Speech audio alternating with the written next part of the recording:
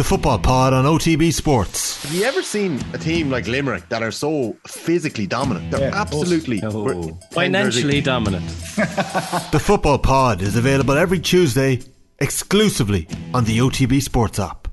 Mayo unveiled their new playing surface, but it ended up being a 1-point defeat for them in the Connacht Football Championship against Galway. I'm delighted to say Kevin Walsh is with us to give us some analysis of what happened.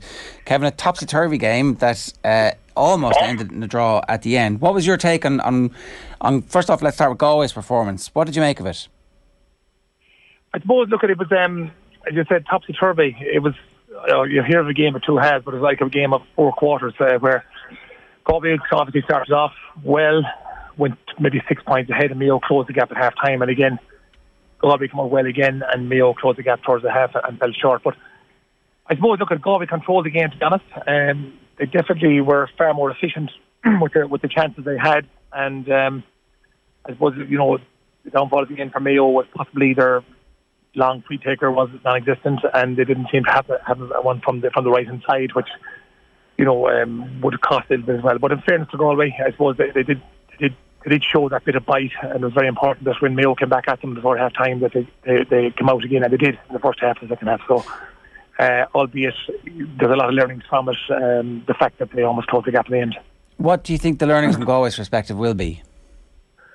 I think they're going to have to look at, I suppose, either way, whether you win or you lose, the two imposters are the same. So it's really important that they look at the analysis of it, because sometimes winning can cover over cracks, and losing can be too deep at times. So, like if you look at the kickouts, for instance, I think Galway only won 9 of their own 19 that went long, and I think that's a low enough percentage where that'll have to be upped. Where I think Mayo won 6 of their 8 long ones, so that needs to be worked on.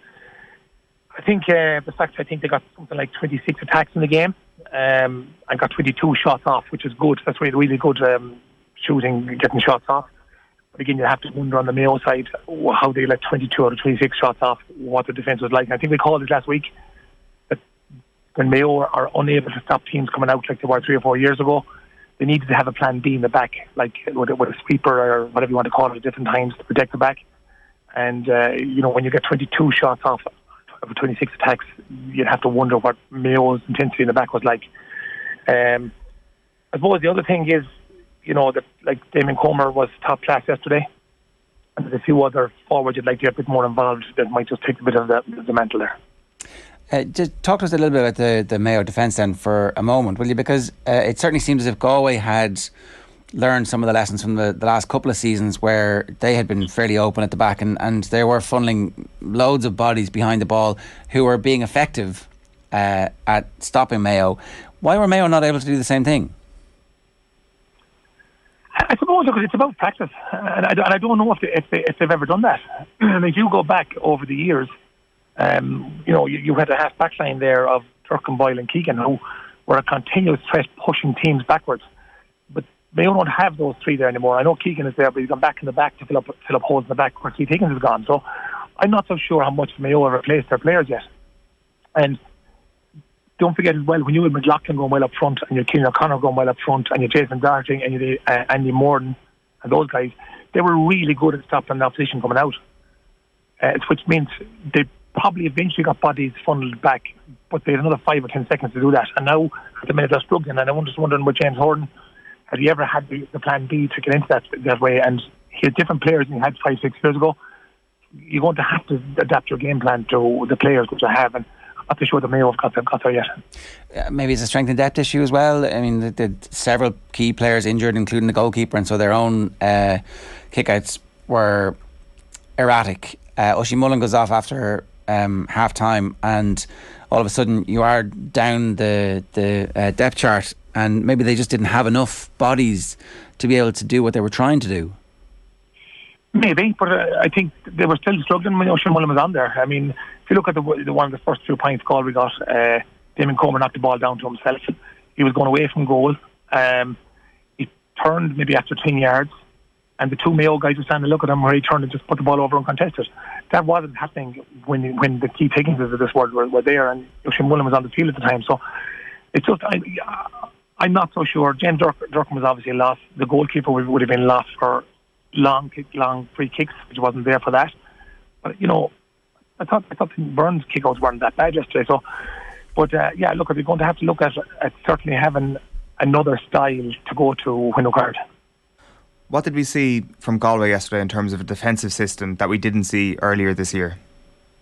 Well, it was something I expected. I was down. I think I called it on the podcast last week, where I was down at the Clare game in Tuam in the league, and there was 1-2 each at half time, where Galway had 15 behind the ball the first 20 minutes. I mean, not behind the ball, behind the halfway line.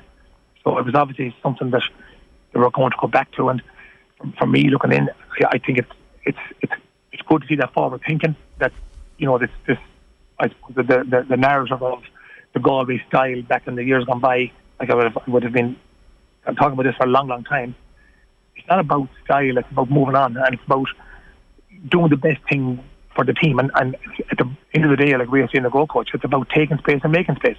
You don't have the ball, you take the space that matters, and when you do have it, you make the space that matters, and you get your best players in the best position. So, like Galway were getting back well yesterday. They were behind in the midfield a lot of the time, 1 or 2 left up front, and why wouldn't you do that? That's the way the game has gone. That's the most effective part of the game. And to win, you're going to have to learn to do that. And I suppose that's where Mayo haven't moved yet, and maybe they'll start moving there now.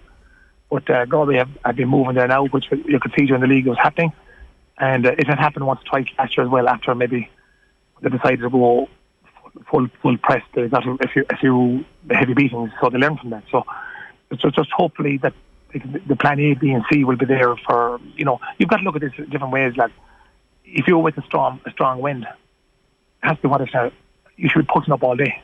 If you're against a strong wind and they have a very strong partnership against midfield partnership against you, you've got to be able to protect and cover over the top. So there's loads of what if scenario, and teams have got to be coached for all that, and it all depends on the clientele you've got for players. So are Mayo strong as they were up front before with their tackling? I don't think they are, so they need to adapt. It's interesting that you said that you saw signs of this defensive system last year at times from Galway. So, is it different from, say, the first season of Padraig Joyce? Is this something that just didn't exist, and now he's suddenly thought to himself, right, we need to have a bit more of a defensive system at times? But look, I suppose you're going to learn that as you go along. But when you've shipped heavy scores, and even in the league this year there was heavy scores shipped as well, you're going to obviously have to look at that, and that's what management is about. There's backroom teams, there's and analysis there. There's a whole lot of there. So it's about getting your team the best you can be, and you're going to have to. And Roscommon is going to pose, or not Roscommon, but whoever comes through the rest, and Roscommon will now be favourites to come through the rest. They will pose big threats, and you could see last night, and that Galway were getting bodies back, the 2 sleepers back at times, and I'm not so sure that Mayo were strong enough inside even to try and see could they move the Galway sweepers around, because the better teams will actually move them around, and they will see, I suppose, to make sure that they know exactly what they're doing. It was a weirdly flat performance from Mayo, wasn't it? Under the circumstances, first time back in the new pitch and all that kind of stuff, and a home crowd. Even the crowd seemed flat. Yeah, it was a funny kind of a game. Like I said, it was like 4 quarters type of thing, I suppose the crowd started to get going towards the end when maybe they saw Mayo come back with a very late rally, and it's ironic that it had to be Lee Keegan that kicked it outside the boot to maybe put a kickstart in the Mayo side, and it's probably the last 5 or 6 minutes was the most time where the crowd got going. So from Mayo's perspective, they have 5-6 weeks off now. It's the ridiculous scenario where they go off and have a whole pre-season and they get to taper up again, and they might have bodies back, and they'll certainly have more training in the legs of the players who were just getting in under the wire yesterday to start the game. So what should we expect from them for the rest of the season? Look, to be fair, if you look at Killian O'Connor, this is his first day yesterday as well, which is probably a big ask. As you said earlier on, James Durkin is missing, and he's a big loss as well, as is the keeper there, and Jordan Flynn midfield. So, 3 or 4 bodies can make a huge difference. But I still think they're going to have to adapt over the next number of weeks to get something else a little bit in place, because no matter who comes in the forwards, they're not yet up to the standard where Andy Morden would have been. Killian O'Connor when he was going his best. Kevin McLaughlin was a real tiger when he was going his best. So they're going to have to just look at other areas as well that to I suppose to make them a stronger unit, depending on what opposition they won't be against. And the back door now doesn't give it 3 or 4 games where you might be getting less opposition.